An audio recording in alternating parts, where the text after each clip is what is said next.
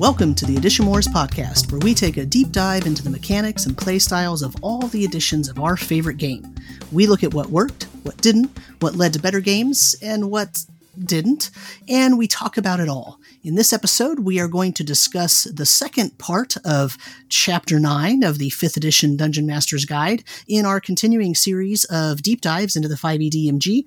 And with us back again is the wonderful Jared Rasher, the only person to ever say anything in the 50-something episodes of this podcast that has been controversial and indefensible and someone to make it upset. How are you, sir? I'm perfectly okay because nobody has started to react to me saying that, gosh darn it, some things will fight to the death because they don't know they're fighting to the death. In fairness, I vociferously defended all the crap I said before and would do so again. And that other voice that you hear is, of course, my constant co-host, Brandis Stoddard. Welcome, sir. Howdy. And so we are beginning this episode with creating a monster. You know, what's interesting right off the bat is because this chapter has taken so long to get through, it does strike me that it's weird that all of these optional rules that are like rules modules are in the same chapter as a dive into the theory on how to build monsters and backgrounds and subclasses and classes and races. Mm-hmm. Yep. I also am delighted by their fig leaf over why there's no Phoenix in the monster manual. That did strike me as very odd that right off the bat they're like, yeah, there's no Phoenix stats, but this is what you could do. Right. And they're not wrong. There's nothing in the world wrong with their answer. Not really, no. It's just interesting. Yeah. So right. This is some good advice for how to go from the monster manual to something that feels completely different and it is pretty materially different in ways that aren't irrelevant without doing any work at all. And that's really cool. Yeah, I like that they're introducing the idea of reskinning things like up front especially for newer DMs where it's just like, don't worry about it. You know, find a stat block that feels right and then add some things to it and you're good. And I wish they would call it reskinning, to be perfectly honest. Yeah. And it was switching weapons. It is really just saying, it's fine. Mm-hmm. Sweetie, it's fine. Yep. Yeah. Adding a special trait. Like, they don't talk about, you might need to change the challenge rating on this thing. No, it's fine. It's just a little trait. It's fine. Well, because a lot of the challenge rating, like, stuff in 5th edition comes down to, it's pretty close. Sure. Well, I wish they would actually mention the features that are on the spread on two or three pages later. Mm-hmm. Sure. 280 to 281, right? Yeah, like totally reasonable. Well, it's interesting because it's something in Adventures in Middle-earth. They have like multiple pages of traits. And, you know, part of why that is in Adventures in Middle-earth is because you're running into a lot of wolves and orcs and trolls and goblins. Spiders. Right. So, you know, giving one the biting trait where, you know, you have an orc that is particularly good at tearing your throat out with its teeth instead of, you know, using a weapon makes sense.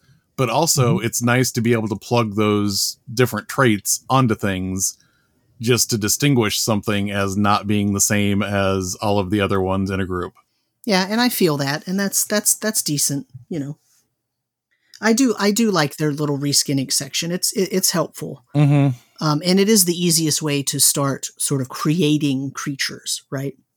Yeah, one of the interesting additional things on that is that you look at, and I want to say it is Volos that has the additional ogre variants. Mm-hmm. I think so. It's literally just an example of them doing that. It's Mordenkainen's. Is it Mordenkainen's? Sure. Yeah. You know what I'm talking about. Yeah. The really cool ogre variants. Mm-hmm. Like, those are great, and they're literally just an example of doing this. Yeah. Right. And that's fine. And I ended up doing a lot of that when I was running Storm King's Thunder because like I didn't want every Frost Giant to be carrying Great Axe, and so I would have Frost Giants that I had statted up with shields that had better armor classes, and I'd have some that were statted up as Berserkers. So I slapped on the Reckless trait. So just for some variance there. That's absolutely awesome.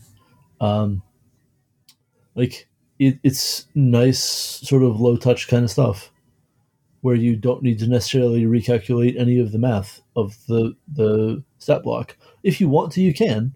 It's fine. You could go grab a different giant and change its energy resistance to, cold immunity, and you're off to the races, to be honest with you.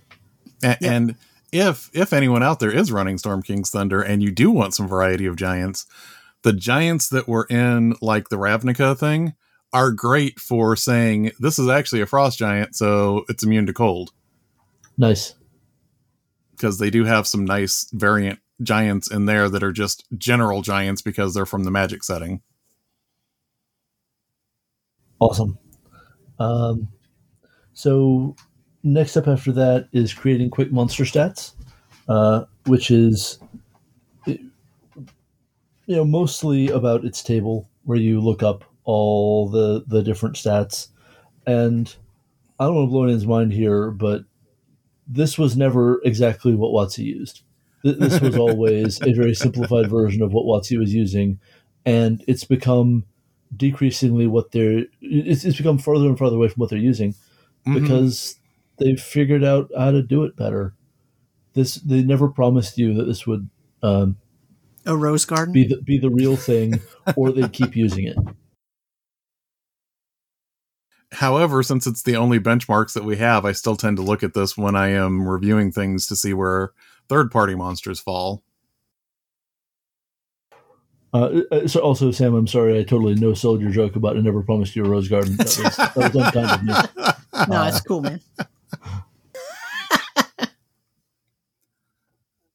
Yeah, God, I have so much to say. Okay. I mean, because it's an ongoing problem that this table doesn't really match anything, right?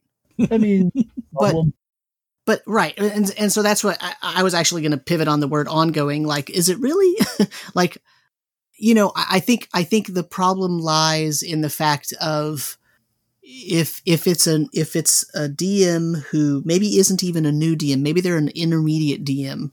And they're just for the first time trying to create their own creatures. I mean, all of this is fine.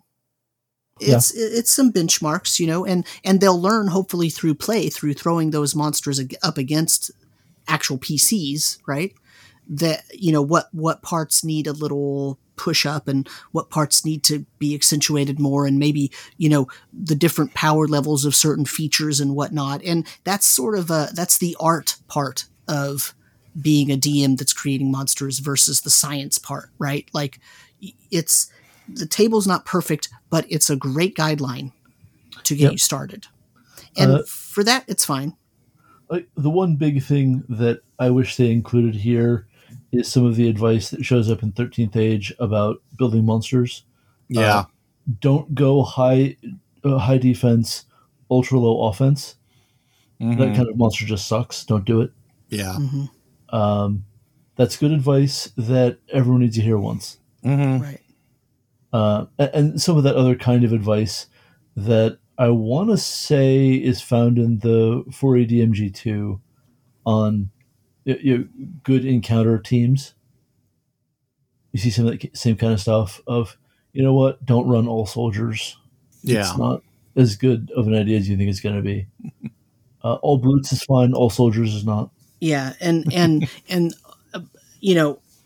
it might make a fun fight one time until it doesn't, it's going to become a slog. Right. Yeah. Like the fail state of that kind of fight is actually just boredom.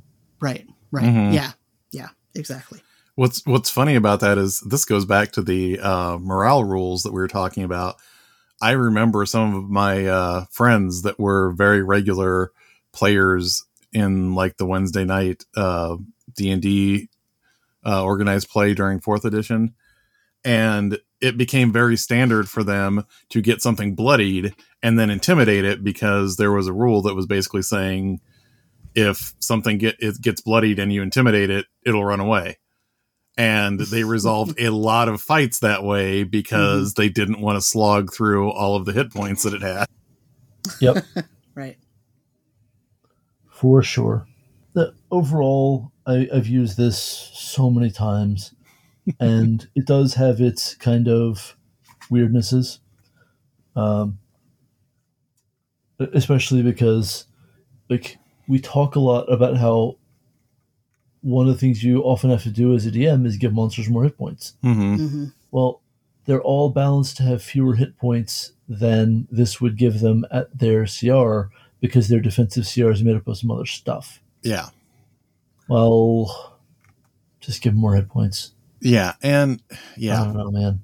And the thing is too, like I was saying, when I'm doing my reviews, I don't have anything else to really compare it to. So this is a place to start, even though I know that there's other maths going into things. Yep. What's really interesting to me is when you dive down into some of the comments in the more thorough section, for creating it from scratch, what they tell you should figure into challenge rating and what they tell you shouldn't is very interesting. For example, it will tell you that immunity to conditions does not factor into challenge rating. It's fascinating. At least according to this. That's one of the things that does not figure into things. How you would actually be pricing them so small most of the time as to be kind of ignorable. It does mean that the monster isn't paying anything to be immune to your Archfey Warlock. Yeah. And because charm and fear effects. And especially if you're talking about someone building something from scratch, you're basically telling the DM, yeah, go ahead and build this thing that nullifies your PC's abilities and it won't affect its CR any. Yeah. Right. I mean, and honestly, if you're going to be the type of DM that pushes that, I'll make this the most powerful monster I can because it's in budget to give it all this stuff. Yeah. Don't do that. Yeah, just set down the book and walk away. You're doing it wrong. That's the whole wrong spirit to have in using these rules. Yeah. That is the same spirit as in 3.5. I can give it one level of warrior for extra hit points without increasing its CR. Yeah. Don't. Yeah. It's bad. You should feel bad. Yeah. I mean, but to be fair, what it does in step 9, it does kind of say that immunities don't matter, but it also then gives you a way to determine if it does, because it likens it to hit points, right? And then it has this effective hit point, right, table. And it basically tells you if you give this immunity, then that's like giving the creature this X number of hit points, so adjust the CR accordingly, as if it had that many hit points. Yeah, but that's different than being immune to fear or conditions, That's literally being immune to some types of damage. Right. I'm talking about damage types. Yeah. Yes, you're correct there. Yes. It does make me sad that vulnerabilities just show up so rarely, because vulnerable is so much extra damage if the PCs can pitch into it. Well, and that's another one that it says doesn't affect, Yes, and I would like to say that is crap. Because if you have something, for example, theoretically, picture a DM that is very sad because his monster has vulnerability to fire, and he has a wildfire druid and a dragon sorcerer in his party. Friend, mistakes were made. Whoops. Oh, goodness. This was not a challenging encounter. Yeah, like what they're much more into is like it has resistance to a bunch of stuff, but not that thing. Mm-hmm. I want to say Couple of Presco is even harder for that specific approach. Yeah, we'll get into that right now. But yeah, I don't actually have a ton to say about all the individual little facets of this process, because it is just step by step of a process. Well, it's weird though, because there are points where they say for example, with flying, after a certain point, flying shouldn't be figured in, but at low levels it should. But I would argue that immunities and resistances kind of fall into that same category, because at some point, your characters, even if they don't have magic weapons, are going to have ways of ignoring those. Oh yeah, immunity to resistance or immunity to non-magic weapons is a super strange area of design at this point in the game, Right. because there are so many whole classes or specific subclasses that just opt out of it. Mm-hmm. And that is weird, man.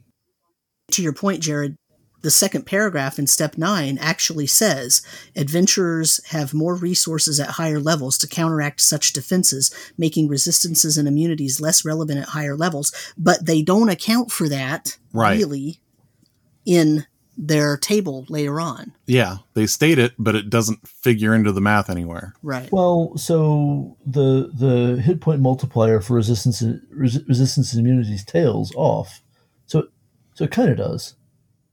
Yeah. It steps down from double to times 1, or double to times 1.25. But it also still feels like that's a binary thing. Like either you can bypass those things or you can't.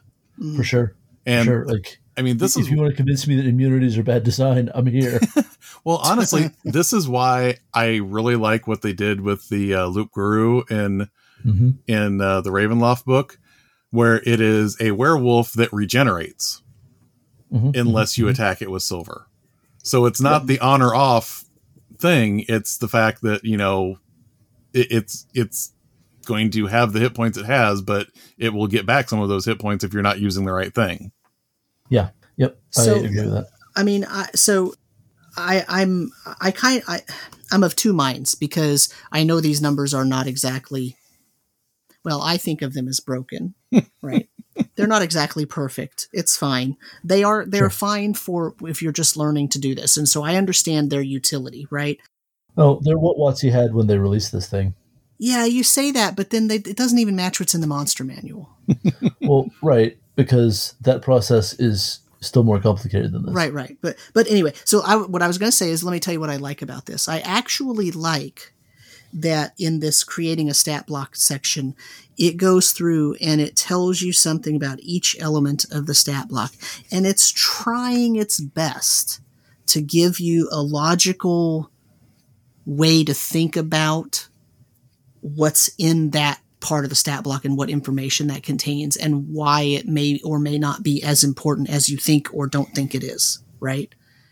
And I don't necessarily agree with some of them, as we're talking about the immunities and all that stuff, but I appreciate the fact that this is one place in the DMG where they are being extremely specific about how they're telling you how to do something. Mm-hmm. And they do a good job. Mm-hmm.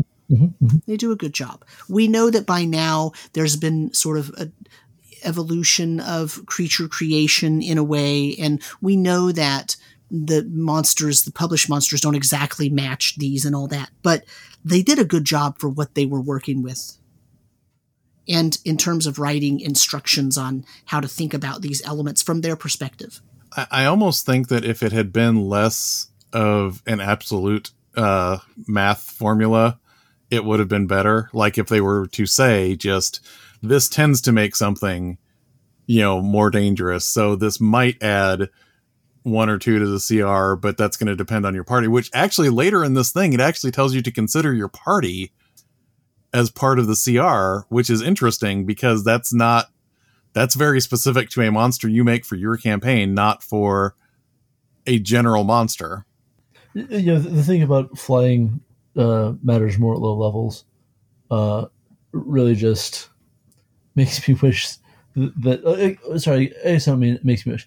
It feels like an entry in the argument about does flying matter for PCs at low levels. Mm-hmm. And it's here right at the gate. They're just starting that fight.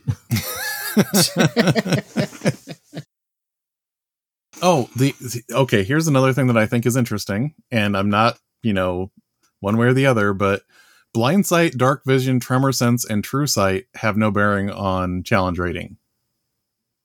Tell that to somebody trying to use stealth. Yeah. So dark vision. All these things that we do whole other shows about. Uh-huh. And just the weird stealth meta of like how much you look at the narrative of, well, you're in a pitch black room, you can see because you have dark vision, the monster can see because it has dark vision, but you're both more than 60 feet away from each other. Oh, but the guy in the back has to have a light spell. Oops. And we get into it. You just played a rogue wrong if you don't have dark vision, kind of. Yeah. And that's not. I don't right. like that either. Can we step back from the flying thing for a second and the census thing for a second and talk about the major cop out in this thing? Let me read it to you. Innate spellcasting and spellcasting. Okay. The impact that the innate spellcasting and spellcasting special traits have on a monster's challenge rating depends on the spells that the monster can cast.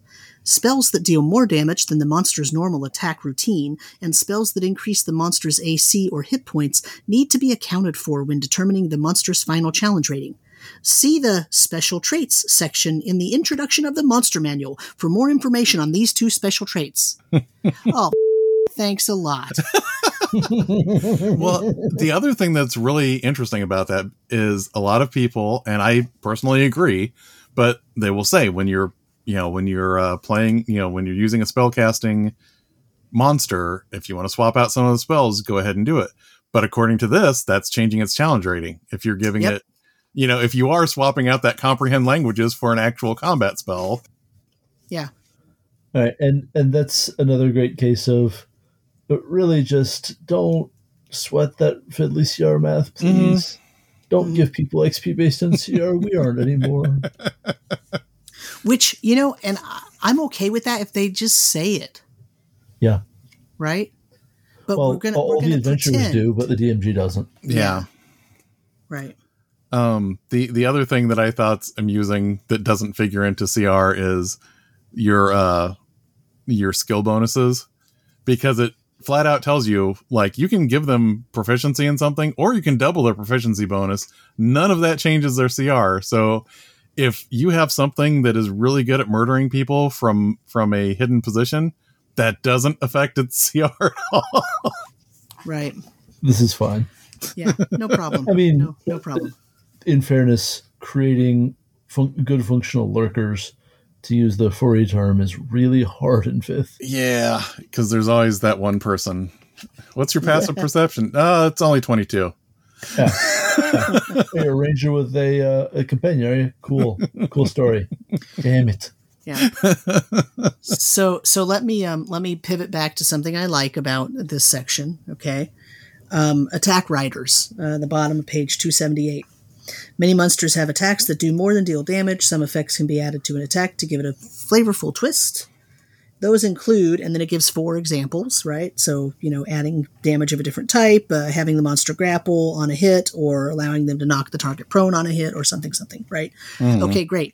Can I have more of those examples, please? Yes. Yeah.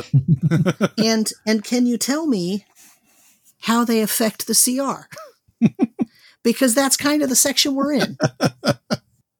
See, and here's the thing. I've seen some of this done in 5e, but I like the idea that when you inflict a condition on something, it opens up the monster to being able to use other things that it can't use until it inflicts that condition. Right. Yeah, sea hags are really good for that, except they use the frightened condition, and no, too many immunities. Yeah. Well, I'm gonna toss in another one here just to rile Rabbit up because she's sitting right here. Whether or not a monster has telepathy has no bearing on its challenge rating.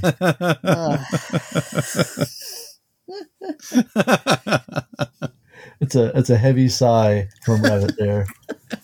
Heavy sigh. Mm-hmm. I'm in trouble later. That's good.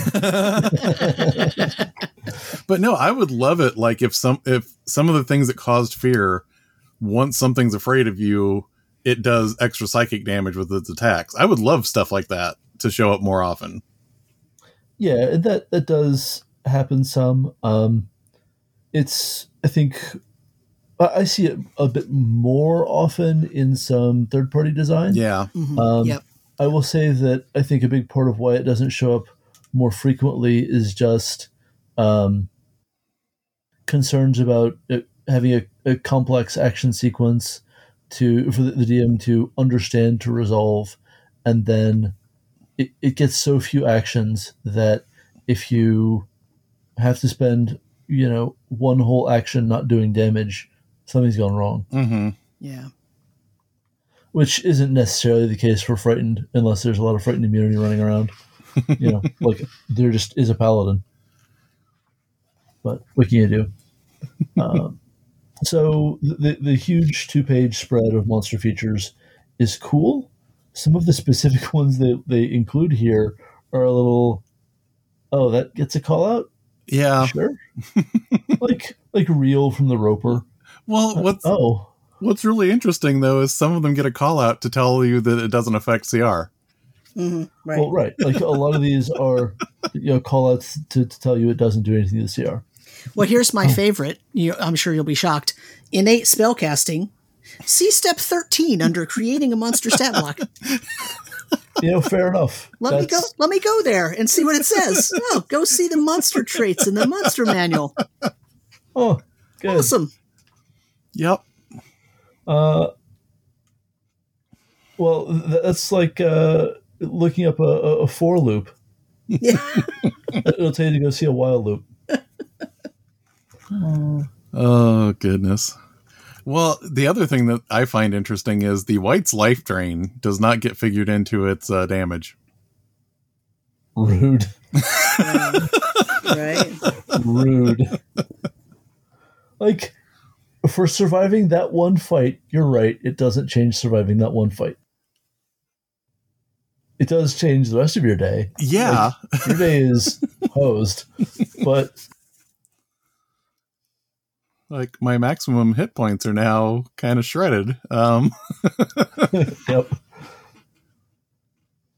All right, and then there's just... The next page is just the table of other races that we didn't do a full write-up on. Huh. Yeah, and some only get knocked down a few pegs, which... I don't know. That doesn't really do a whole lot. There's also some interesting wording when they talk about the NPCs, which is a little weird, and I think it's showing that thought processes have changed now, because it says an average commoner, so it's acknowledging that humans have a range, but then it says an ogre. So it's basically kind of say, ogres are ogres, but, a human commoner, there's averages, so there's higher and lower. Sure. Sure. I mean, I'm more inclined to worry about the features than changing the ability modifiers, and even then, most of the time, I will just say, 2 of the guards are dwarves, and 1's a human. Yeah. I mean, I do like being able to use, like, this veteran happens to be an ogre. Yeah. And I can just decide what that means. Whether I'm using the veteran stat block, the ogre stat block, or some mix thereof. Mm-hmm. But it really highlights that weirdness of, what is a monster, please? Within the span of humanoid, what is a monster? Yeah. And then we get monsters with classes. An idea that they've put last because they'd like you to not do it. Yeah, I would like to not do it too. I mean, folks, if you didn't play 3.x, you don't know our pain. Oh my goodness! Like first and second did this occasionally, but third was way into it. Speaking of third edition throwback, buried in all of that is also rules for using oversized weapons, which I had forgotten were actually in there. Yeah. And basically the rules for oversized weapon is just, you got disadvantage if you try and use it, and you can't use it if it's more than 2 sizes bigger than you. So if you wanted to have disadvantage, you could lug around that ogre's. Well, or if you're a barbarian who uses reckless attack all the time, like you should, you can just use an ogre's great axe just all the time. Yep, it's fine. And that's awesome. Like that is the very most JRPG thing of all time. It's interesting though, because I had completely forgotten it. I mean, it's in this section. It's not in combat or anything else, but it's in there. Well, let me also point you to another very, very extremely helpful thing. It's at the bottom of the NPC features table. And it notes that some of these NPCs have the races have a little asterisk next to them, and the asterisk means that you should see the player's handbook for descriptions of this race's features, none of which alter the NPC's challenge rating, by the way. Yep. Thank you. Well, and it's also letting you know for sure that the NPC stat blocks don't include a human adjustment to ability scores. That's right. Yes. Right. Which is good, because it'd be really super annoying to have to remove. It's a stat block. You got to apply something to it. like just imagine if all of these included, and a penalty to all of these scores because it's not human. Right. No.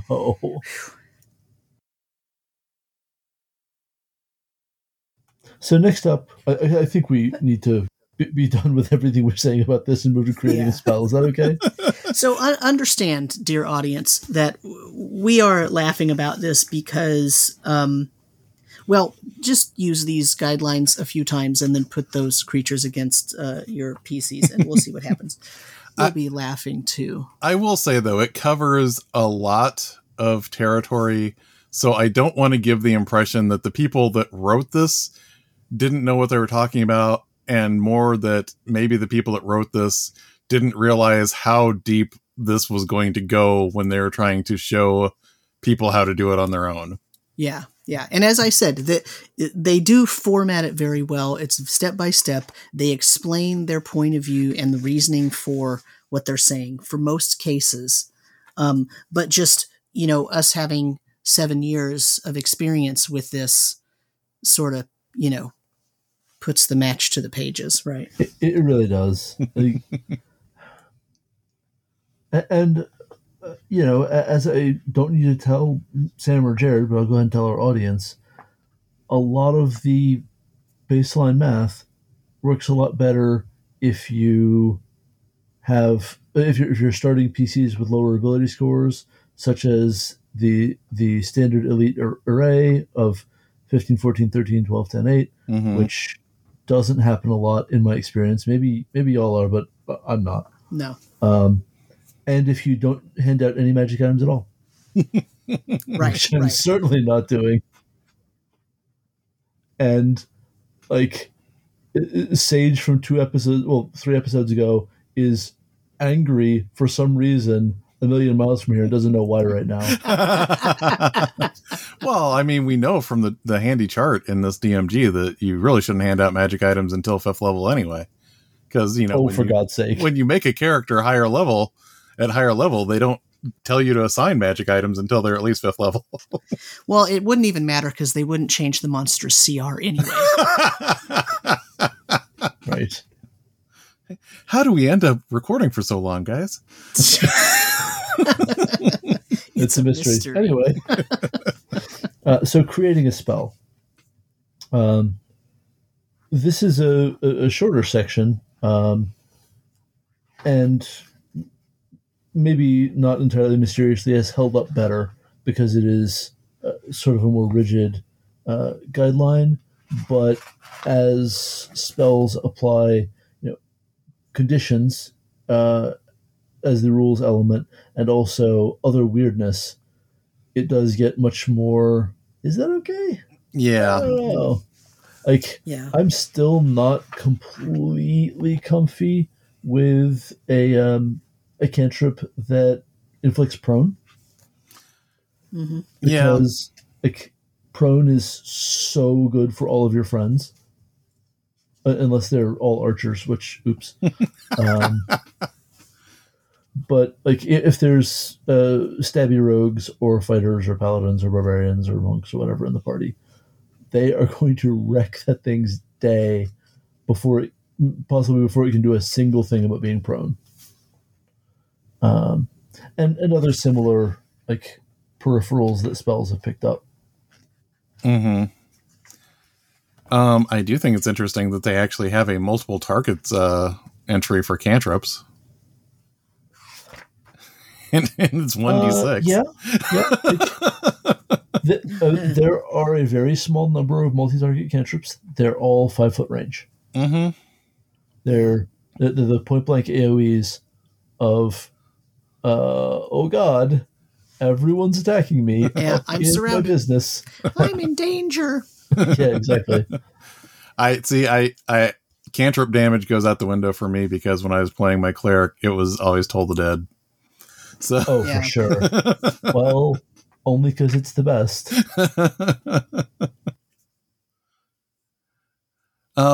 So here's a way that I use this that I almost feel guilty using this, but you know what? Sometimes you get lazy. I have used this just to say, okay, a spellcasting thing used its 5th level spell slot and it did 8d10 to you. That's super fair. Yeah. That's super fair. I have not done that, but some interesting things happen, especially if you bolt on, and if it had missed, there'd be no effect. Yeah. Yeah. Because suddenly that is another 25% damage. So 10d10. Yeah. Oh. The other thing that is interesting about this is it doesn't take into account damage types, and that does matter because you're going to have a lot of people that can handle, mitigating damage from fire a lot more than they can from psychic. Right. Though also fire damage that ignores resistance is more of a thing than psychic damage that ignores resistance. True. By a small margin anyway. But yeah, like the game design treating all damage flavors as power equal is just not really how the game plays. Yeah. Because fire resistance and cold resistance are several orders of magnitude more common than any other resistance. Necrotic resistance is maybe a middling third. Yeah. I did 8d10 thunder damage. Well, I mean, it isn't as extreme as third ed, where Sonics, you say. Oh, yep, got nothing for Sonic damage. No idea how to get Sonic resistance, other than specifically casting protection from energy. But it's just not happening. So anytime you can change something to Sonic, it is much better. Well, that's when you need a vibranium shield. Fair. That's super fair. So the thing about this section is it really should be called creating a combat spell. Yeah. Yeah, there's no guidance for new utilities. There's no guidance for anything else. Literally or even new nothing defensive else. Spells. Yep. Yeah, and that's why I said, when I'm feeling lazy and don't want to look something up, it's just, okay, I burned a 4th level spell slot. Right. Yep. All you can really do for utilities and defensive spells is to do your own benchmarking. Mm-hmm. And in fairness, the guidance on that would be go to the player's handbook and see what it's most like. You know what? Fair. Well, I actually think though, but they've got this spell damage table. They could actually give guidance on what would be an appropriate, is what's the difference between increasing an AC versus, increasing the resistance to a certain damage type, or you know what I'm saying? Just if it's like, if it's a very vague paragraph, just even addressing it. Mm-hmm. Yeah. That'd Right. certainly be nice. Well, and it also, even for combat spells, it doesn't touch on things like, what about a combat spell that when you hit 0 hit points, you are just dead? How does that affect this compared to the damage that it's doing? Yeah, for sure.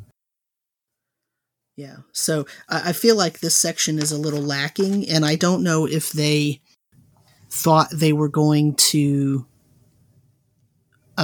expand upon it later on, or they didn't know, so they left it, what's here is very specific, but it covers such a tiny niche. Well, I mean, training up a stable of homebrew and third-party creators is not a pressing goal for them. Right. Yeah. Right. It'd be nice if it were, speaking as one, but it's not a pressing goal for them. You say that, but this chapter is 27 pages long. Right. This is all kind of fig leafy. Yeah. Well, of course. Yes. So creating a magic item is where we really get into just, good luck. Yeah. Go see chapter 7 and benchmark on your own, and Right. Yes. it'll be fine. Yes. Reskin again. We don't want to use that word, but just reskin. Well, it's like I was saying when we discussed chapter 7, like a bag of holding is uncommon. Its power is either exactly what you need and it's amazing, or who cares? Yeah. And there's just no way in the world to understand which of those it's going to be until, emergent story is emergent. Right. And the problem that I have here is I have freestyled so many magic items and then later thought, wow, that was a mistake. And this doesn't really address any of that. Yeah. Like, here's a scimitar, and for every 2 hit dice you spend, you can do an extra one of your hit dice and damage. And that was an interesting experiment that I just handed out on the fly to someone. Yeah. Well, and the attunement rules, the attunement guidelines here are very. These 2 bullet points are good. They're fine and good. Mm-hmm. There needs to be a bit more that goes into that. I mean, I'm increasingly coming to the conclusion that unless it provides like passive out of combat benefits, probably a lot of weapons shouldn't require attunement, because it makes fighting with anything other than a single 2-hander so weird. Mm-hmm. And it's also interesting because they are very vehement at the beginning of the chapter. You don't want to break that 3 attunement thing. But the flip side of that is to make sure you're making proper things into attunement-based items. Mm-hmm. Right. Yeah, the guidance on, well, that should be attunement is kind of light. It's kind of light. Well, and here's the thing too. Like it says at the bottom of the modifying an item section, it says, remember the tools that are provided for modifying items in chapter 7. Giving an item an interesting minor property, quirk, or sentience can add flavor. But then it doesn't actually say those things in the creating a new item part. Sure. I wish that they approached the creating the item section with a more step-by-step format. Right, like I know that's a big ask. Well, it's such a big field of, out of all the things you can imagine, here's your process. Right, but you can write a process that provides a framework that has the ability to slot in different things. It's non-specific enough, but it's still a framework for thinking about the issue. Yeah. I mean, honestly, the back end of this chapter could be a book in and of itself that is more detail on how to do all of these things. Absolutely. And the question is, what kind of market would you have, and would they even be interested in doing that sort of thing? Well, I mean, selling DM's Guild is what you would do, right? WotC's not going to release it. Yeah. And that's fine. They made the DM's Guild for this because, like,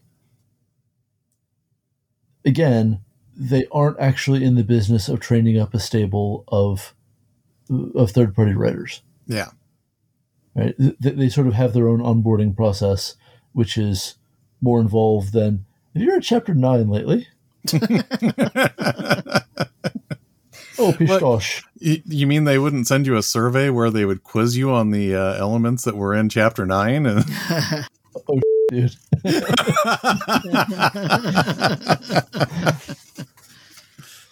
Too soon? Choices were made that day. Let me tell you.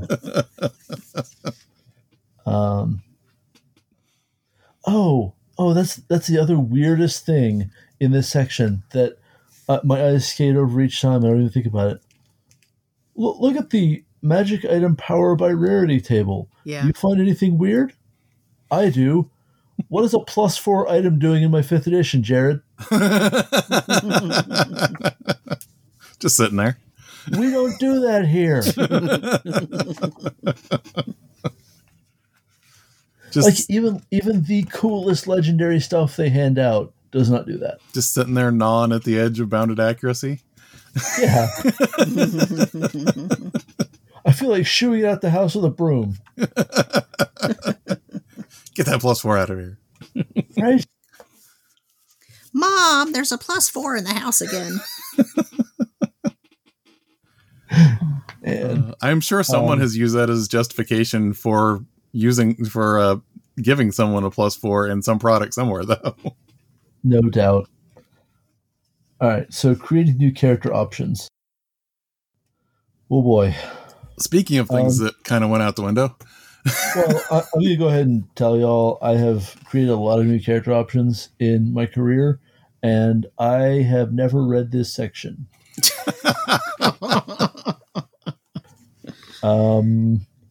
Because even if I had, it was permanently outdated by 2017. Mm-hmm.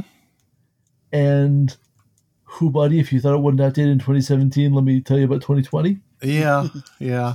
Xanathar's and Tasha's just put two in the back of the head for this whole section. You just need to be reading UAs and what's going on in official releases and thinking about how to think about it deeply. I feel like parts of Volo kind of embraced this and wrote it into the ground like Dr. Strangelove, though. Well, you're not wrong, but the example race section is just, yeah, we wrote that. We sure did. It was not official then, and oh boy. Well, what won't gets even me resemble what we do. The first question just gets me, even the way it's phrased. Why does my campaign need the race to be playable? I mean, why? Why? Just because a player wants this thing, should I make it for them? No, they're ruining my vision. There you go. Oh, God. And then, like, some of them just are really kind of big red flags. Is there an interesting conflict built into this race's history? Oh, no. No. Well, they need a story, and a story is conflict, is what I think they're trying to say. Yes. But the problem is they have too many existing ones where it is, you know, for sure. Orcs hate dwarves and elves hate them back. You know, it's like, that's actually not an interesting conflict, really. All the fun of racism. Uh-huh. Yeah. The other thing, it's interesting, the stuff that they, tell you that are important, like you should design sub-races and races with what classes they're going to be good at in mind, which is way, like, that's not even from the problematic standpoint. That's just from the standpoint of, yeah, you're designing this to where someone can't have fun with it if they don't play the classes that you have identified them being good at. Yep. Like that's designing for a design flaw. Mm. I think this section, more than maybe any other in this book, suffers from the evolution of thought and design over the past, 7 years. Mm-hmm. I think that's pretty charitably, yeah. Yeah. Although I will admit, I was kind of excited to see some version of Eladrin, because that was one of my favorite things that came out of 4th edition. For sure. Definitely popular in the gaming groups I'm in. Mm-hmm. I'm playing one now. And Colin actually wrote his own version of Eladrin for his setting that it is basically Face Step++. Mm-hmm. As one of their core defining features, and so each subrace of Eladrin has its own Face Step adjacent creature, right? And it's very cool. I mean, I'm very interested to see if things go the direction that the Draconic UA kind of indicated. I would be interested to see if someday we don't see like High Elf or Eladrin as its own thing, and we don't have, sub races muddying up the situation anymore. That is definitely an interesting format to see them go to. And I sort of get the feeling that it is just developing a violent allergy to the word subrace. Yeah. Which, I'm here for that. I mean, if you go to something like what is the term that they used in Ravenloft?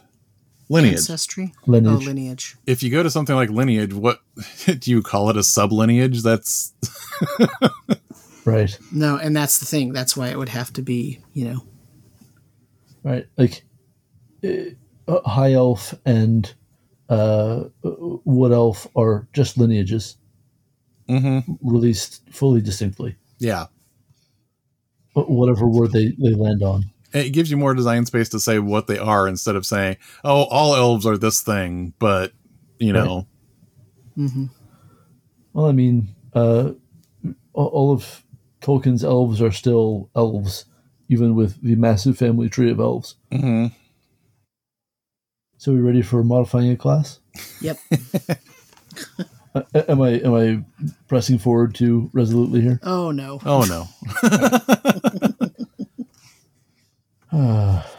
The modifying is kind of an interesting thing. Some of the things that they point out here. I have always envisioned, and also this was validated by 4th edition, but for example, I always kind of pictured the Templars of Sorcerer Kings and Dark Sun being warlocks, but when they mention in here, like, what if a paladin swore, themselves to a powerful NPC instead? And I was like, wow, you just kind of made the case for Templars being paladins instead of warlocks there. Yep. Well, if only there was some sort of conquest oath. Just saying. There's that kind of too. Purpose built. I mean, you remember that UA that had Paladins of Tyranny? I mean, whoa. That did get a 32 point yikes out of me, though. Yeah. Paladins of playstyles you don't want to see at your table. Accurate. But like changing proficiencies to me is an argument for not putting it here and modifying a class, but just putting into the class design of, I don't know, this should be folded somehow into class and background. Definitely. Like, what it's fundamentally storing is a story that we previously would have called a prestige class or a kit. And maybe it's part of your subclass, and maybe it's not.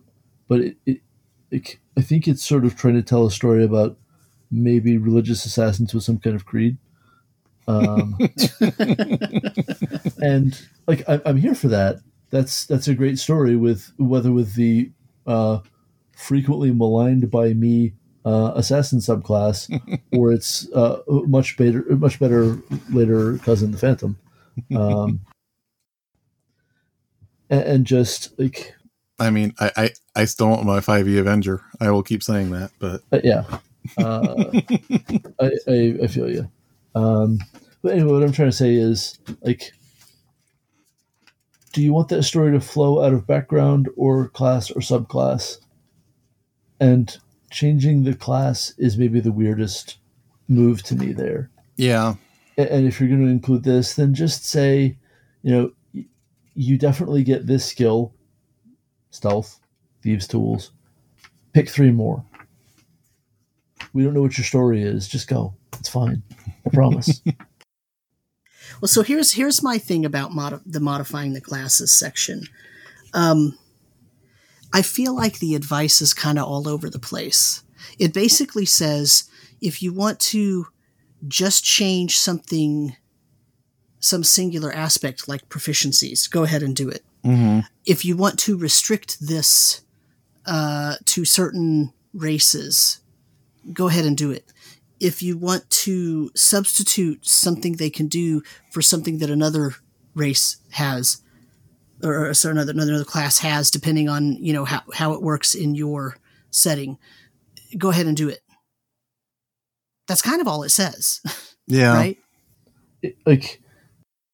Really, this could have been summed up as, don't sweat the small stuff.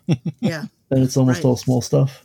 It is interesting in that one of the big things that they do hammer is be careful about warlock spells, because warlocks only need a power nap to get their stuff back. Right. And things start breaking really badly and in a hurry once warlocks have animate dead. God. Don't do it. It's just a free tip from me. Yeah. But the other thing that's interesting is when they're trying to say, like, if you substitute a feature that was for one of the other pillars, you should probably keep it as part of that pillar, which would be great, except that I don't think they really nailed down classes having distinct only one pillar abilities well enough to play with that. Yeah, they don't even define what it means well enough to actually make that statement.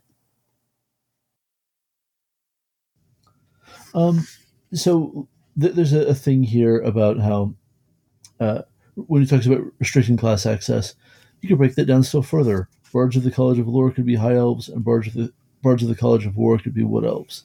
So, okay, I don't like it as a hard restriction. I think that's not great as a hard restriction. Yes. I do wish that setting material would invoke the names of subclasses more often. Yes. I can see this as, in general, people from this culture do not take this class or this subclass, but you are not barred from doing it. What is your story? Why are you doing it? Right. Or maybe like this subclass is socially important in this faction. Mm-hmm. Just go ahead and invoke that name in your setting text. Yeah. Right. And they don't, and I think it's a missed opportunity to make a statement and have a player say, I know what I'm getting into by grabbing this subclass. With some opt-out ways to go there. The one subclass that actually is kind of tied to a setting is the Purple Dragon Knight, which is actually not really a Purple Dragon Knight. So. Right. Well, sure. It's a Banneret Knight. It's fine. Yeah, I mean, I don't know. So I am kind of curious because this is one class feature substitution that I've seen come up in a couple third-party things, and that is basically giving a ranger a smite-ish ability that's a lot like the paladins. So I figured, as long as we're talking about screwing with class features, what do you two think about that? So I did that as a special feature of both the Lantern Bearer and Stormcloak Rangers when I wrote those. That is one of the places I saw that. Yeah. So I'm not fully again it, though I did pointedly go with D6s rather than D8s. Mm-hmm. I will say that Paladin Smiting is so OP by about 4th or 5th level that, well, really 5th level with extra attack when they can smite twice in a round, that getting Rangers in on the fun of the way that Paladins are overpowered is a little Okay, that might be oversolving the problem, but boy, have you solved that problem decisively. And like, I don't know. I think that like you can only smite once per round might be an answer there. Not talking about the smite spells, just the divine smite function, or also like lowering the damage expression. But Paladin divine smite is so good that the smite spells get overshadowed. Yeah, it's so good. And I was just curious because and all that. That's probably one of the biggest crossover things that I've seen in some design space and in third-party things. And, I haven't seen a lot of other things ported from one class to another. I mean, is your question more related to why is it the Ranger or why only the Ranger? No, I know why it's the Ranger. But... but could you give that similar type of thing to other classes? I guess I'm just curious, that is such an iconic thing for Paladins. For Paladins, right. But even then, reading that in some of those Ranger classes, it didn't feel wrong, per se. But I don't know that you'd want to, give that to, say, somebody that was more of a Blade Singer type. I guess my question is, if you give a similar thing, but it's not as effective or overpowered. Well, okay. Does it still let the Paladin have the good one, right? Here's another design thing that I saw this in, and I'm sorry for pulling us off this this trail here, but... Oh, well, we never go on tangents here. I mean, come on. There was a Bard subclass that basically had the ability to emulate in a less good way, less, efficient way, other subclass or other classes things. Like it could get a minor sneak attack, or it could get a minor smite, and I kind of didn't like that because it kind of just felt like its thing was doing other people's thing. And I guess I was trying to dig at why that bothered me more than, say, giving a Ranger, a slightly different version of Smite. But that's kind of a broad topic. It just kind of popped into my head as we're talking about, swapping out class features here. Yep. I definitely think it's something you want to be very, very careful with. The list of kinds of substitutions that could go drastically wrong is, extensive. Mm-hmm. For example, don't substitute a Paladin's 11th level feature for another extra attack. Yeah. Don't recommend it. Well, and I mean... It really cuts into, one of the things that keeps fighters competitive in Tier 3 and Tier 4. It does call out in here that you should be cognizant of stepping on another class's toes with what you're doing. It specifically says, you don't want to give a certain class, certain abilities because that's going to step on the turf of another class. And so what's the point of that new class variant that you're making if you're just using stuff from another class that already exists? Mm-hmm. Sure, for sure. But, if we're going to talk about, is there an existing feature that can be used as a model? Well, typically. Well, a lot of stuff has been written. I mean, I guess for me, the issue is if this section is written for homebrewing DMs, then I think it's perfectly fine to make a specific set of classes to go with your game that you're going to run, right? Yeah. And if you're restricting class access for your campaign, it's okay to give a new class that you're creating some rogue abilities if you're not allowing the regular rogue in the game because of your campaign setting, right? The mind boggles, but yes. Right. But I'm using an extreme example on purpose, right? Because the idea is to not actually replace another class's ability, with your new class. But if you're actually making a bespoke homebrew setting that no one else is going to see, and you want to restrict the players to 5 specific classes that aren't, fighter, barbarian, bard, cleric, paladin, whatever, then it's okay to pull some of those and mix and match and go crazy, go wild, do what you want to do. But you might break some of the rules, right, of typical class design. That's okay if you know that. Right. For sure.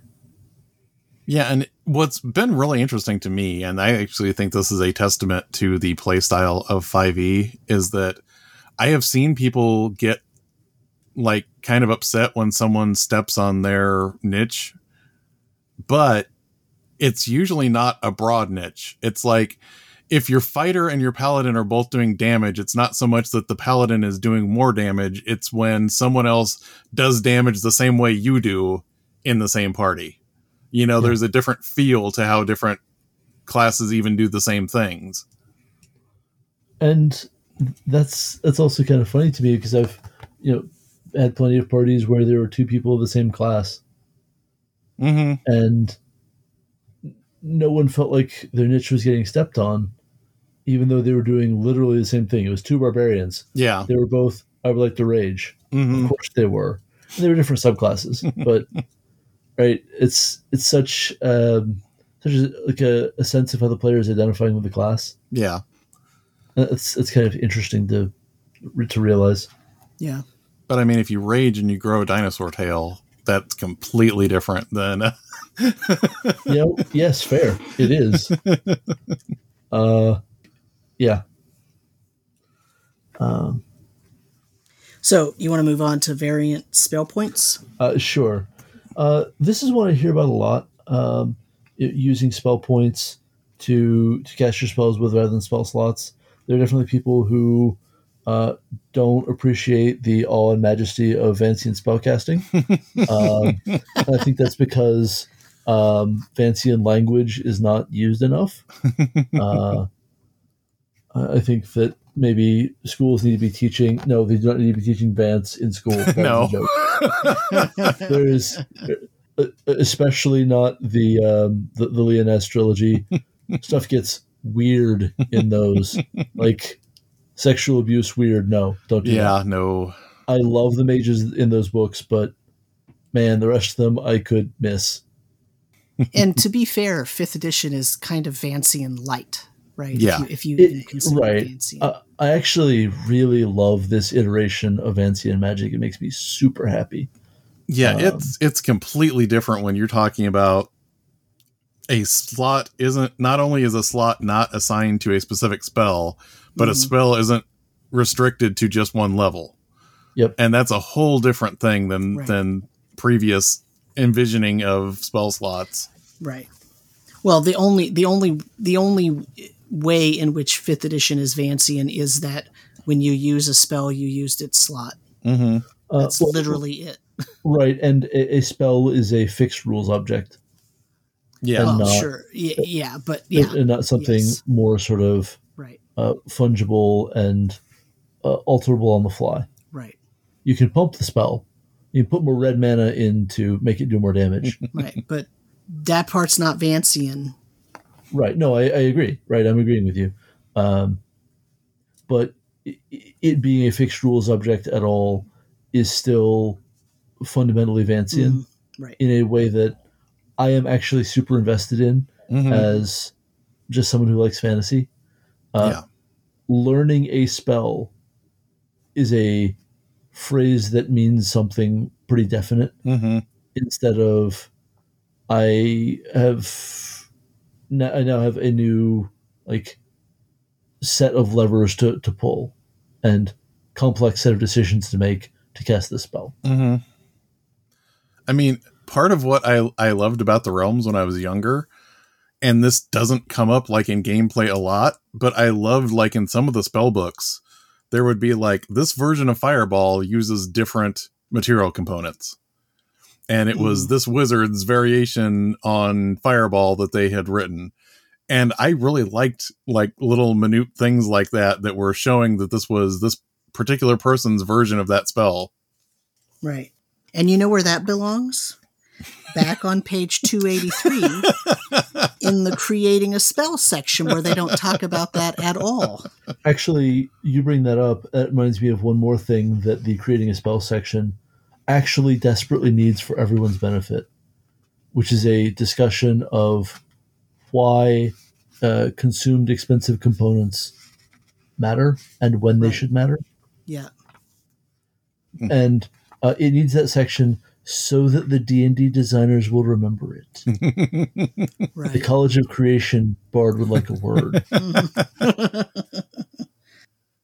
and I'm not going to mention my cost versus cost plus fiat rarity thing. Right. That I always You've done a very good job of not mentioning that. Thank you. Very good. I'm glad I didn't mention it right now. So anyway, let's talk about spell points here real quick. Right. So if you're ninth level, a ninth level spell slot costs 13 points. Mm-hmm. And if you are 20th level, you get 133 spell points. Yep.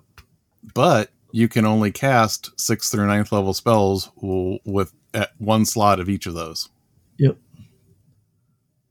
But you sure could cast, let's see, 19 5th level spells? Yeah, 19 5th level spells a day. That's the thing you could do with your life. I'd be happy casting 19 5th level spells a day. Yes, you would. That is a lot. There's a lot of damn 5th level spells. I feel like that might be the sort of super abusive corner case. I mean, and yes, that does mean not casting your 6th, 7th, 8th, and 9th level spells that day. But if it's 19, whoa. Mm-hmm. Anyway. So where does it tell me in here I can only cast one ninth level that spell? is in the paragraphs. I'm probably looking right at the it. fourth paragraph under the header. Spells of 6th level and higher is the opening of that paragraph. And that's interesting because it does not reflect what's actually in the spell progression. Yeah. Right. That reflects warlock play only. Right. Well, and so that's why, if they're going to make that the rule and put it in the middle of a dense 6 paragraphs of stuff, they should actually adjust their table accordingly. Just put a note next to it, right? Put an They're asterisk. not trying to make this easy to use, Sam. I know. That's my problem. Exactly my point that I'm pointing out. Hey, there's only so many bullet points and asterisks you can use in a product. There's a budget on these things. Surely you know that. Spending that budget does not increase the monstrous CR. Oh, it's also, I get why, but it is interesting that this does not apply to warlocks. Right. So if you're a warlock, you are casting the spell slot level that you get, and you are happy with it. You do not break it down into tinier first level or second level spells or whatever. Yeah, well, I remember in D&D Next when sorcerers were the only class that was on spell points. And they had to be because they picked up new abilities as they burned spell points. Right. I think I've talked about it on the show before, but man, do I miss it. It was such an interesting model of shifting from caster to fighter over the course of an adventuring day. Yeah. I just wanted to throw a question out there. If anybody felt like, they could have offered more variant spell casting systems. One of the things that I have seen, there's actually some third-party things that kind of touch on the same thing, one of which pretty much uses this exact same chart. But it adds in things like being able to burn hit points to cast extra spells, which is kind of interesting. I know it could get out of hand, but that is also very much a element of a lot of fantasy stories where the person pushes themselves beyond and almost kills themselves. Right. That's one of those things that I've always liked in principle, but it bothers me more than I can deal with that suddenly the best way to become a better caster is take a level in Barbarian. Yeah. Right. Yes, that's Yeah. where the rules Not actually super chill about that. Yeah. I just wish that they had given another different take on magic, or even not even like a whole fleshed out system, just a paragraph that says, there are other ways that you can conceive of magic working in your setting.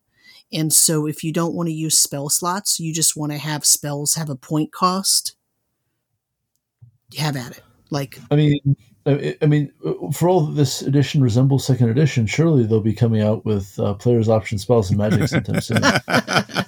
I don't know. I'm just saying, like, for all the variants that are here in this chapter, this one just feels kind of blah, is all. Well, what's interesting is when you compare this to the third edition spell point thing that got introduced in our Arcana, that actually introduced the idea that you are memorizing a certain number of spells and you can use whatever, you can cast your fireball however many times a day you want to with those spell points. So that aspect of spell points that existed in a previous version wasn't something they could even do here because that's already, part of the rules now. Right. Right. What I think is interesting is at the bottom, I'm not sure I agree with this, where it says this system can be applied to monsters that cast spells, but it isn't recommended that you do so. Is it that much harder? Making any sense of it, because monsters per day stuff is so arbitrary. Yeah. Like, I can cast this 3 times a day and this once per day. There's like the levels of things that are on those lists are unrelated to each other. They're not split out. You'd have to then go and total up the points, I guess. Yeah. I guess what was interesting to me is in Fantasy Age, they have like a section where they mention that you might want to half any of the caster's spell points because they can use everything they have in this one encounter. Yeah. So that was just kind of an interesting thing for some other system that uses spell points. Yeah. Sure, I mean, sure. Jared, I think that you should see the special traits section of the introduction to the Monster Manual for more information on spellcasting amongst your creatures. Oh my goodness. We're still stuck in that loop. It's like Groundhog's Day. All right, so let's try to finish this up with creating a background. Yep. Creating a background is very straightforward. If you read the creating a background rules, everything in here is self-evident. Yes, but I have some thoughts on it. Oh, please do. Step 1, rooted in your world. I want more backgrounds that are very specific to the campaign setting. That would be so nice. It would. Like, it's fine to have somebody, they mention up there, specializing in this for an acolyte of Candlekeep. And that's cool. And I like the Candlekeep name drop. And, you should buy that book because I seem to know some people that have written adventures for Candlekeep Mysteries. But they're especially appealing people. But there is so much you could do with more backgrounds that are tailored to a specific campaign setting. For sure. I mean, I'm always a little sad that, the one we got is just faction agent. Yeah, and it's not general Harper. faction agent. Yeah. Yeah. Well, I think... Well, we do actually have special backgrounds for each of the houses, and that's also weird, because they definitely knock down some walls of what things are allowed to do. Oh, yeah. Well, that was something else I was going to say is, for example, in Ravnica, your background might grant you extra spells. Yeah. Right. Yeah. And, Wati basically telling us, yeah, it's okay to add stuff to their spell lists from background is just wild. That idea still hurts my brain. And it hurts my brain because, for the spellcasters to get something and the non-spellcasters to receive nothing at all that is comparable, even though this is just a new way to spend your precious few spell slots. Yeah. Well, It feels weird. I think if you're going to do a background where you're providing extra spells for spellcasters, you need to do another version of that background that does something different for your non-spellcasters. But there's nothing for backgrounds to do for I know. fighters.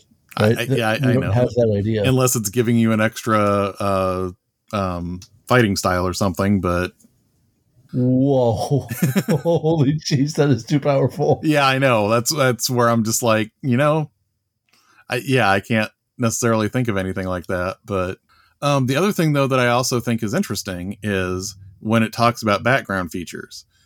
It specifically tells you that it shouldn't give you any bonuses to rolls or advantage on anything or anything like that. But that has been broken in places. Mm-hmm. And Has that been broken in official content? I'm trying to remember. Oh, I guess it might be broken in Ghost of Saltmarsh. There's some advantage. Yeah, I think so. But here's the thing. I don't mind that as long as it's doing it in a very specific circumstance. Yeah. If you're telling me that under a certain circumstance that this background would be relevant, I get advantage, that's cool. And sometimes I think that's easier for players to use than some of the more amorphous background features. Yep. Because sometimes players don't want to remind you, I should know somebody in this town, Yep, for sure. Yeah. No, I agree. So I have some final thoughts about this chapter. All right. Do they involve looking up the chart for spellcasting monsters? No, they do not. But I didn't want to. The hospital for a math emergency. I did, yes, that's what it is. I didn't want to cut us off and push us into the final thoughts unless everybody was ready to go there. So No, I'm set. Nope. Okay. So one thing about the format of this chapter is it has a lot of variants, like gritty healing and, gritty whatever, or, the rest rules that are slightly different and make for a much grittier feel, or the, whatever. And I wish that what they had done is grouped, or maybe at the end of the chapter, given a list of, if you want to use these variant rules to run in a gritty setting, choose to use these variants, right? Choose gritty healing, choose the variant rest, choose the whatever, right? Yep. Or if you want a more high magic setting, choose the, the hero points and the, second wind or whatever they call the thing, right? And the quick healing or whatever, or the short rests that are 5 minutes and that, right? Like choose this set of variants to get this whole flavor. But because of the way it's formatted, those rules variants are split up amongst the first 20 pages of the chapter or whatever. And it's hard to kind of keep track of, if I want to do this, I could use that variant, or if I want to do that, I can use that variant. And then it gets lost in there. So I feel like there would be a way to, but just give me a bullet list, right? If gritty settings could possibly include these variants, and just bullet list the name of the variant that you just described a few pages earlier, right? Yeah, what I would have loved, earlier in the book, it actually makes this delineation between, this is a high fantasy setting, and this is, when it's assigning that to different existing D&D settings. If they would have used those same categories and maybe put like a keyword next to some of these options, like this plays into this. And it says in the introduction that part of these are to emulate certain genres better than others, but it never really follows through with pointing you towards which ones are for those genres. Exactly. Yeah, like different, just describing levers you can pull to like change things up in really specific ways, and what you'll get out of that. I don't want D&D to be all things to all people, but I do want to admit that it can be more than dungeon bashing. Right. And I want to show the levers really, really clearly. It's the thing that I love most and want to see other games take from Night's Black Agents. Right. The different modes of play and tones of play are so good there, and that's handled with rules variants, tagged in almost every situation. Mhm. Maybe too much. Right. If you can, store your whole rules variant in, maybe a double handful of rules stored on one page, awesome. That's ideal. Mhm. Yeah. The Alien RPG does a similar thing. It has, sort of slightly different way to deal with things in a cinematic style campaign versus in a pulp style, like one shot set of adventures, right? Or one or two shots, right? Yeah. And that's the thing, is that the thing is, this chapter actually gives us some of those widgets. It just doesn't group them together and tell us what genre it would promote if you used those all at the same time, right? And that's also why it feels weird that the kind of math structure for creating your own content is in the same chapter, because it starts off telling us we're going to give you all these little widgets to emulate different genres, but then also we're going to give you this tool set for just building whatever. And that's cool, but that feels separate. Right. And in those sections, it says, well, here's how to build whatever. Oh, and it's a good idea to think about the flavor of your setting and how you could make this match that. Well, thanks a lot, but you didn't it's, so, and then I have a second overall sort of thought, and it's based on something I said to Brandis earlier today. And that was that, like chapter 8, I feel like this chapter should be earlier in the book. And what I really feel like is it shouldn't be the second chapter. Okay. I think chapter 8 should be the first chapter, right? Yeah. And then you can have chapter 3 and 4 and 5, right? Cause you get chapter 8 tells you here's how to really think about the rules of the game as they are, right? 3, 4, and 5 tells you how to create an adventure, an NPC, and what to do in between adventures. And then you have chapter 9, which tells you how to hang on. 6 is between adventures. Oh, what's 5? 5 environments. Environment. Right. Okay, so that's what I should probably be like the second chapter, because it's such high reference rules material. Isn't 3 creating an adventure though? It is. I'm just saying, if you're putting the high reference chapter 8 first, putting high reference chapter 5 second is maybe following the same logic. I'm good with that. 8, 5, 3, 4, and then 9. Right. But here's the thing though. That still sounds like I've put 9 way far back, but that moves 9 up to page 120 instead of 263. Yeah. Right. So that's, I think a lot of chapter 9 would look pretty different if you did that. I'm not sure that the creating your own content toolboxes of new monsters and new spells need to even be that early. Yeah, I would put that way. The levers for controlling your game's tone and mood need to be at least that early. Right. And so we're making the case that we should split this along the lines that Jared was talking about, where the creating a monster part of this chapter should actually be a separate chapter. From then on should be a separate chapter. Right. So I just want us all to remember that this chapter is not named Crawford. This chapter is named Crawford's Monster.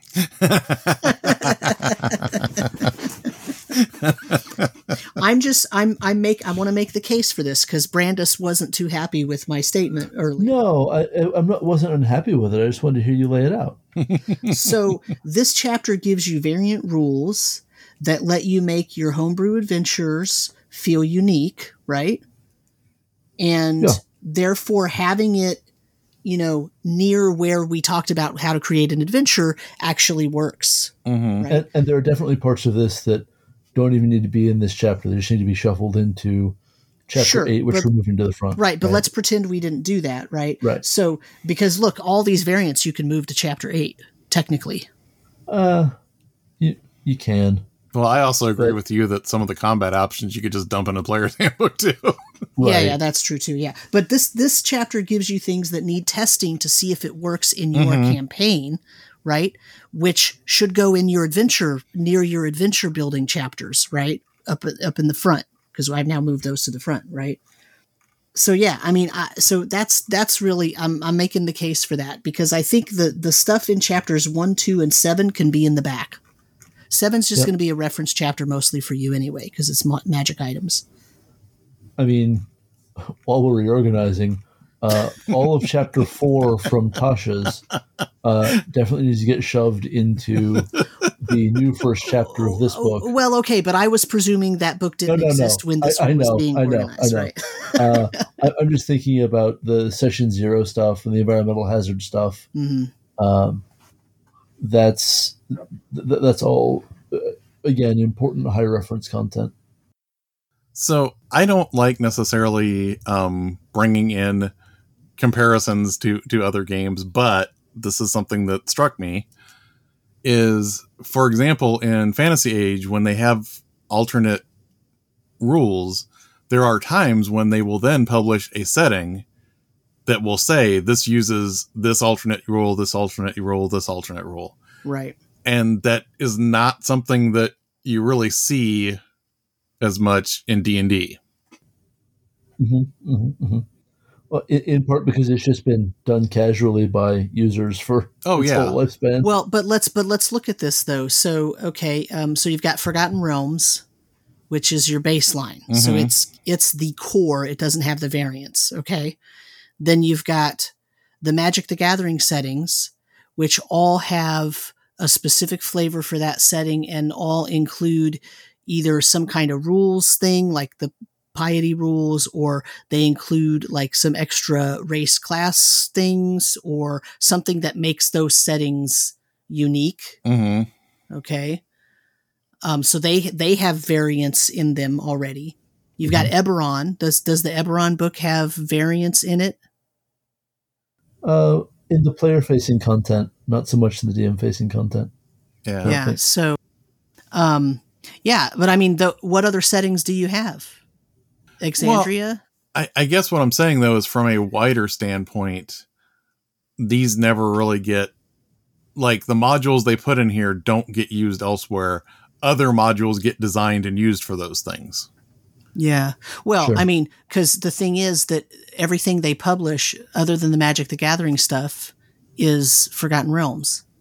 I mean, that was the point I was trying to make. Is Forgotten Realms. If Eberron had been more different, it would have gotten its own like rules modules, but yeah, basically they didn't want to do action points again or hero points for 5e Eberron, so that would have been just about the only thing. Yeah, because that showed up in the original, the test document. I mean, I don't know. I get your point. I'm just saying, like, I guess for me, my point is, well, what frickin' settings have they released? Not very many. But honestly, you could do that with adventures too, though. Well, like so Ravenloft is definitely neck deep in rules modules. Sure. Yeah, for sure. And like we've gotten a pretty fair number of settings, really, because like there's Ghost and Saltmarsh, full up on rules modules. Pretty equally player facing and GM facing, but intended for use in other settings because it's the ship stuff. Yeah. It's not Greyhawk specific, just we're doing a ship one, guys. Right. And like Theros takes the piety rules and goes big with them. Is the rules module? No. Also, yes. Yeah. It was modulated by other people by reverse engineering it. Right. and there's there's additional new stuff in there. It's player facing because it's your heroic destiny. Is that what it's called? I can't remember now. You know what I'm talking about. Yeah, the iconoclast stuff and all that. Yeah.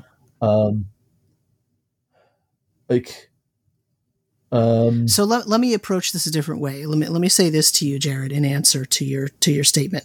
I don't disagree with you, by the way. I actually think they would do well to do that, but this book, this chapter was written, as Branda says, not to train a bunch of people to become designers, but to help people understand different variations of the core rules that they might want to use in their own setting, not in a published setting from WotC. Yeah, I can understand that. It's just kind of interesting to me that there isn't a lot of reference to the things that they introduce as optional rules here. I mean, maybe they knew that everybody wasn't going to read the DMG, so it didn't matter. well, like the Chapter 5 rules, we called this out in talking to Eugenio. The Chapter 5 rules, they do such a good job of actually using their own rules and not just making up a new rules widget when they needed that thing. They actually went back to their own text, as Rime of the Frost Maiden exemplifies. On the other hand, in Chapter 8, they came up with these social interaction rules that don't even use the stat blocks of creatures. They don't use stat blocks of creatures. The rules or in NPCs. Adventures don't even consider them. It's not ever referenced again. Right, and that's what I mean. So it's kind of hit and miss in terms of how they're, absolutely. Absolutely. Yeah. But I suspect that the great majority of adventure writers don't remember that 2-page spread of social rules exists. Oh, sure. I hope they actively forget them. Yeah, that's a fair cop. Yeah, it was just an observation that, you can write something that intentionally refers to a very broad module that you intended to be referred back to, or you can do things that are meant to be kind of more of a baseline. Sure, play with these, Yep. Yeah. But I really do wish they had used that guideline of the different genres that they define earlier in this book and mapped those to these options, though. Yeah, I can get on that page. Yeah.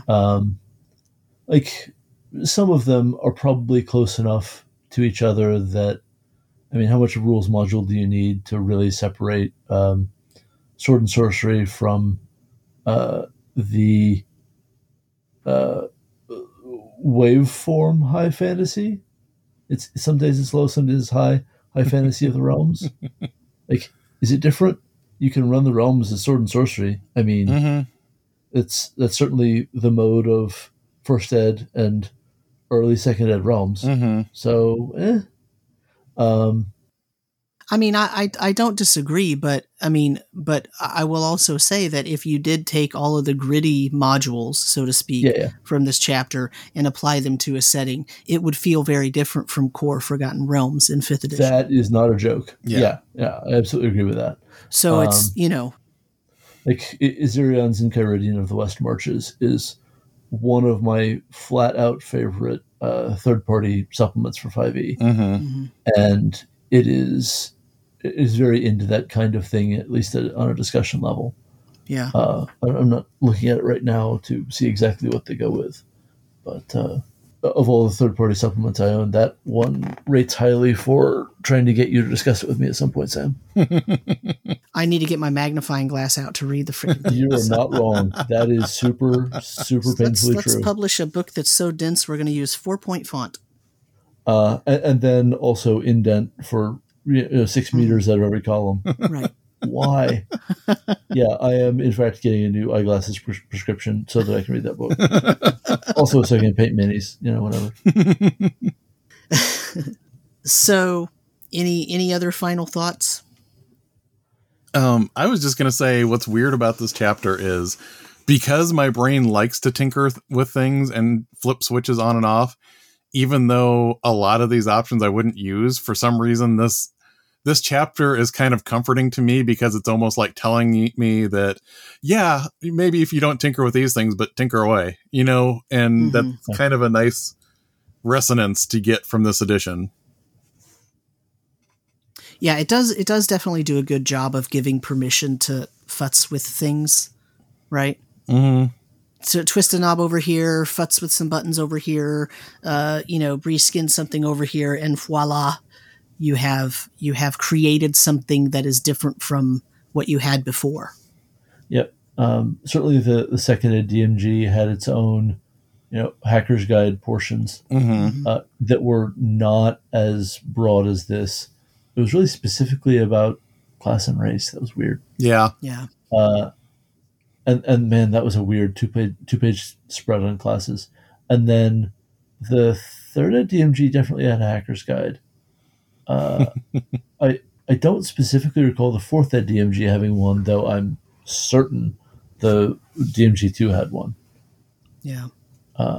But, on a certain level, like, you can slot in your own things to this, power card format is almost so obvious it doesn't need saying. Mm-hmm. Right. Just don't use D&D Insider to do it. Oops. Right. Yeah.